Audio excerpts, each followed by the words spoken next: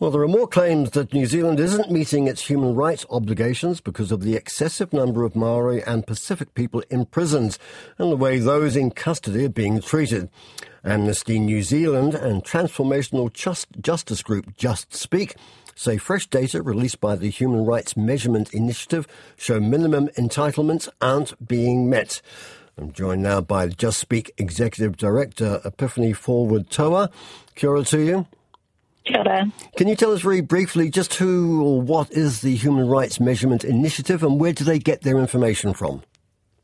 The Human Rights Measurement Initiative uses two unique methodologies. So it's co-designed and it's been done over several years and developed by human rights defenders and measurement experts.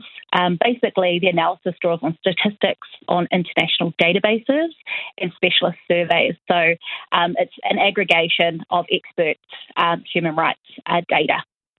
All right, now you've got the data. What do you expect to do with it? Well, really, it shows a number of shortcomings, and as you've mentioned, in particular for Māori, they've been identified through this data as being at high risk of rights violations on nearly all of the human rights measured.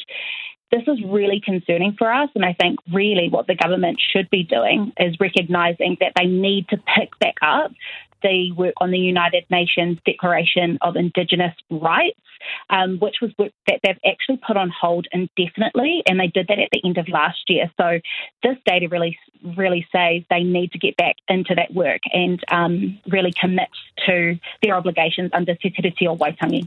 So where do you take this information? I mean, one assumes that you present it to the government, although much of it will be known to them already. There's talk of actually taking it to the United Nations. Is that right? Yes, indeed. So JustSpeak and Amnesty International have written a submission and we are putting that to the United Nations next month. New Zealand's actually going to be reviewed by the UN Committee Against Torture and we've raised in our submission a number of concerns across the justice system, in particular for institutions of incarceration, so that's youth justice, residences, prisons, and we've raised a number of issues around the use of tactical tools such as pepper spray, spit hoods.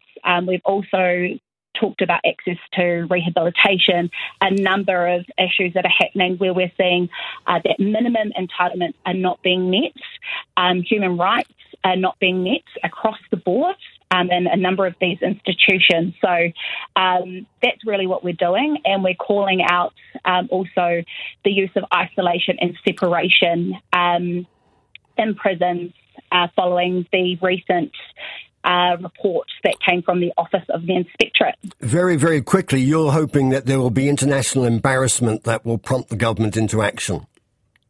Well, sadly, it will result in embarrassment, but really what we're saying to the government is you can do better and we must do better.